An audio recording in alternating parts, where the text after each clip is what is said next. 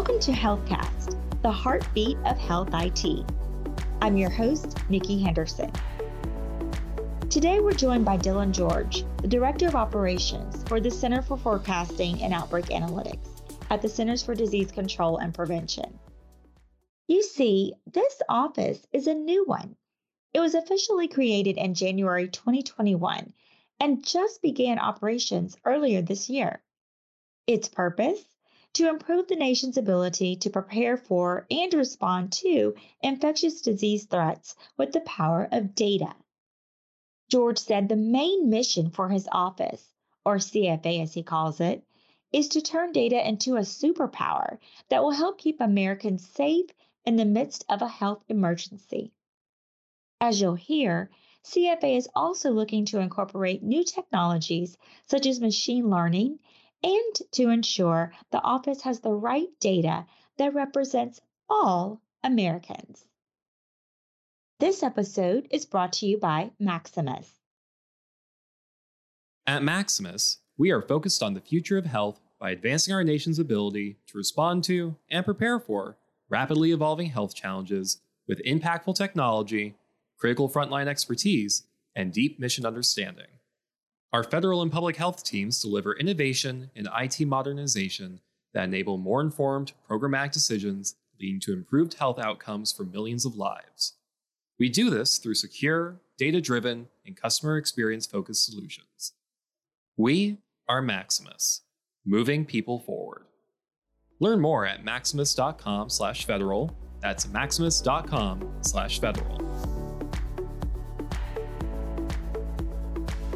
My name is Dylan George. I am the Director of Operations for the Center for Forecasting and Outbreak Analytics at the Centers of Disease Control and Prevention.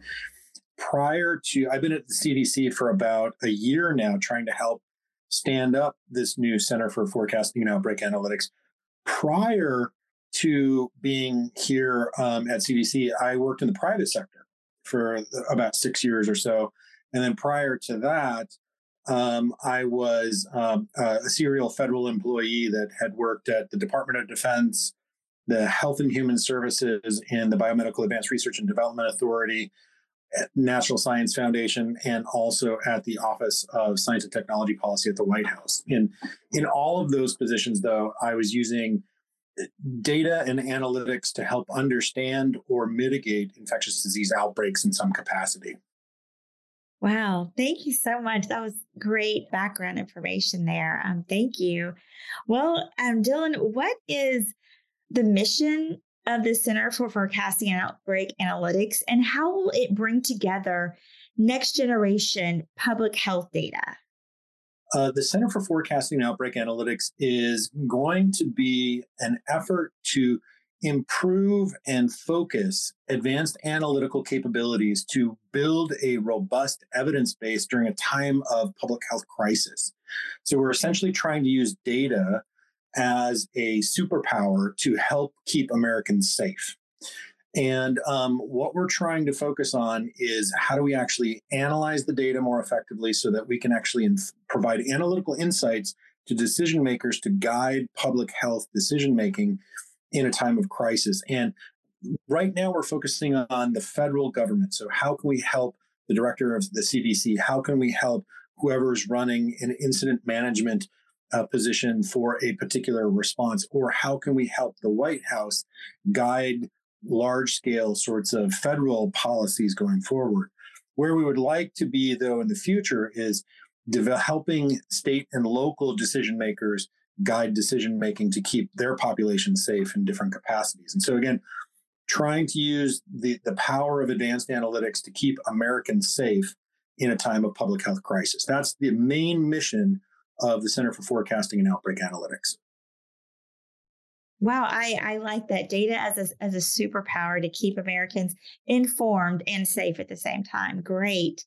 Well, what role has artificial intelligence played in helping CFA overcome data and public health challenges? As I mentioned, the mission of CFA is to use better data and better analytics for a better response. And so we are focused on that better response. And so we are dedicated to building an analytical toolbox that will allow us to be either faster, better, or more succinct in informing and keeping Americans safe in different capacities. So whatever advanced analytics will help us do that. You'd mentioned artificial intelligence. One of the things that we're really interested in right now is how do we use machine learning ops or ML ops sorts of capabilities to help us understand what is the full workflow of how do we get the data, analyze the data, use different computational power, and then visualize or inform different sorts of decision makers. So that whole process of how we do that has been developed very nicely within machine learning operations or ML ops.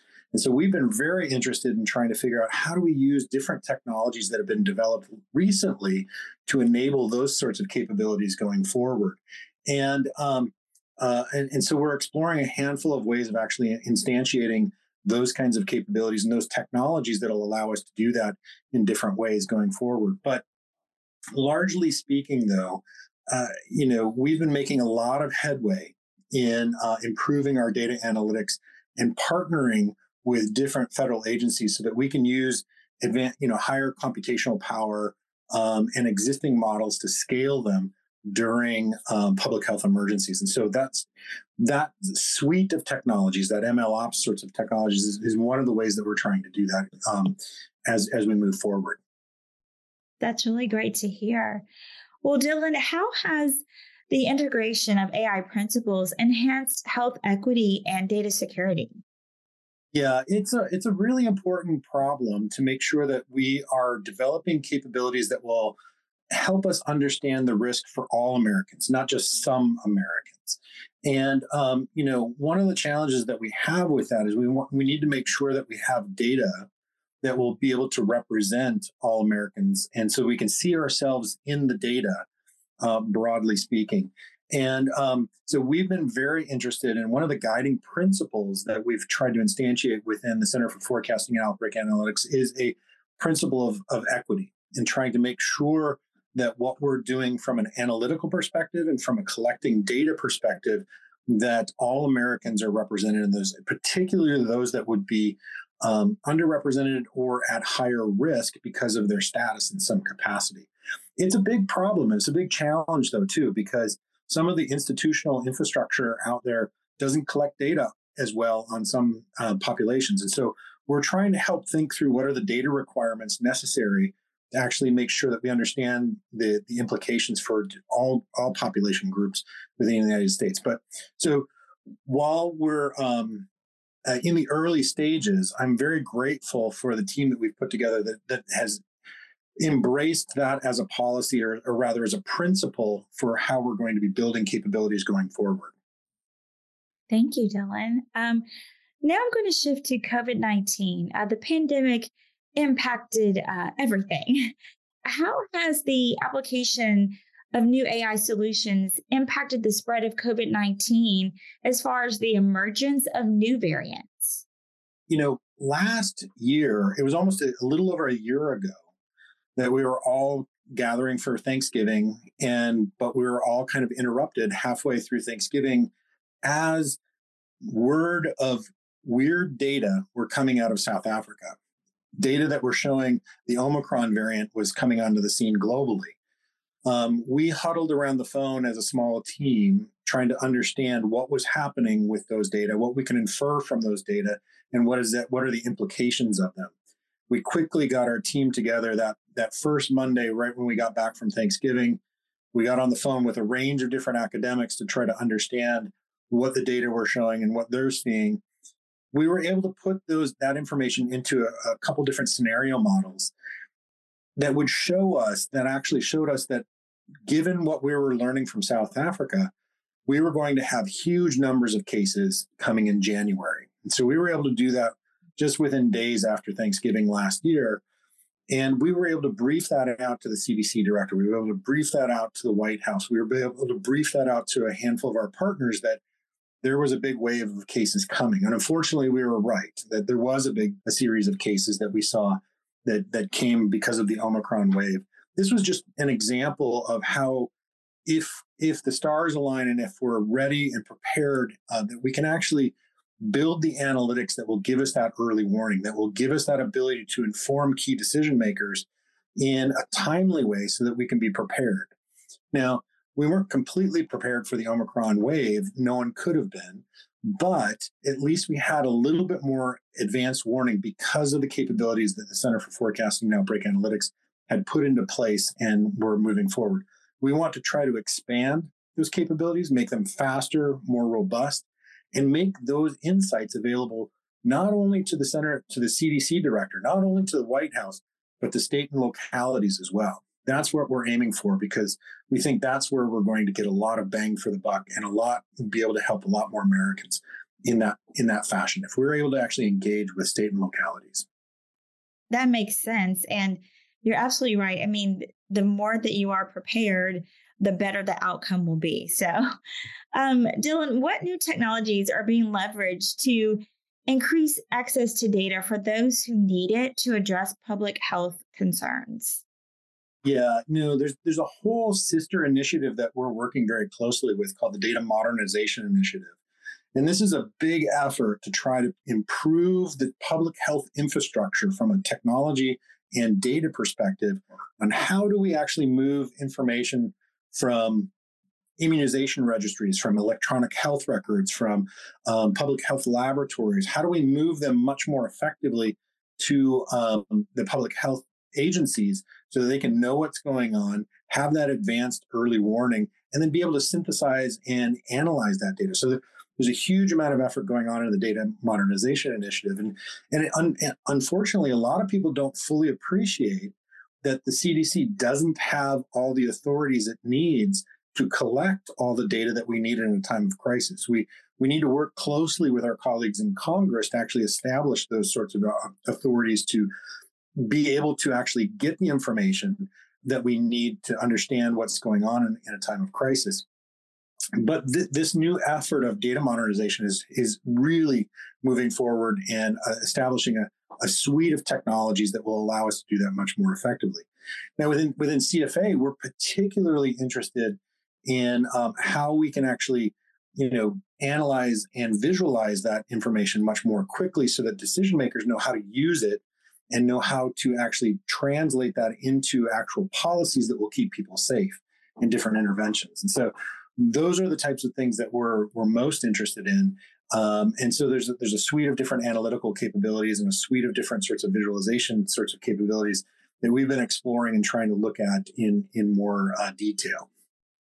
Dylan, we are about to run out of time, but I want to know if you can please outline some of CFA's goals for 2023. I mean, one of the biggest goals is that we need to enable or to receive sustained funding to continue to build the capabilities that we're going for. And we're working with our colleagues on the Hill to establish that within the different budgets going forward. Also, we're in a mad dash to build the teams, the technology and tools, and the partnerships that we need to put into place right now to make sure that we're actually successful in our mission.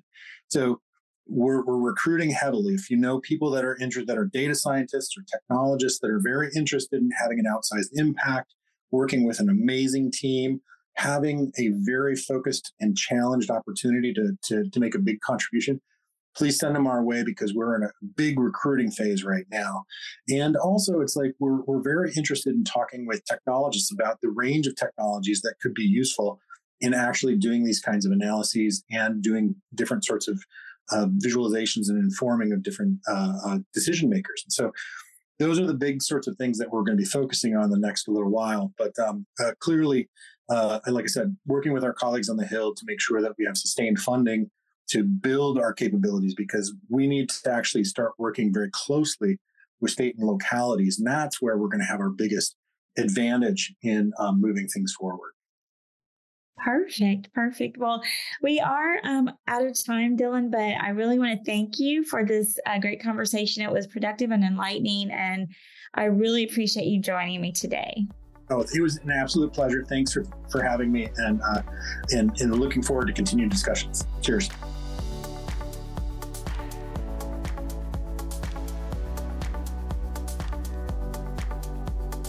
HealthCast, along with GovCast and CyberCast, is a production of GovCIO Media and Research. For more podcasts and to check out the other shows, head to govciomedia.com. Watch out for new episodes released every Tuesday and Wednesday across our shows. You can follow all of them in your favorite podcast platform, and if you like what you heard, make sure to let us know by leaving a review. And if you have any topics you think we should look into, contact us at newsletter@gcio.com.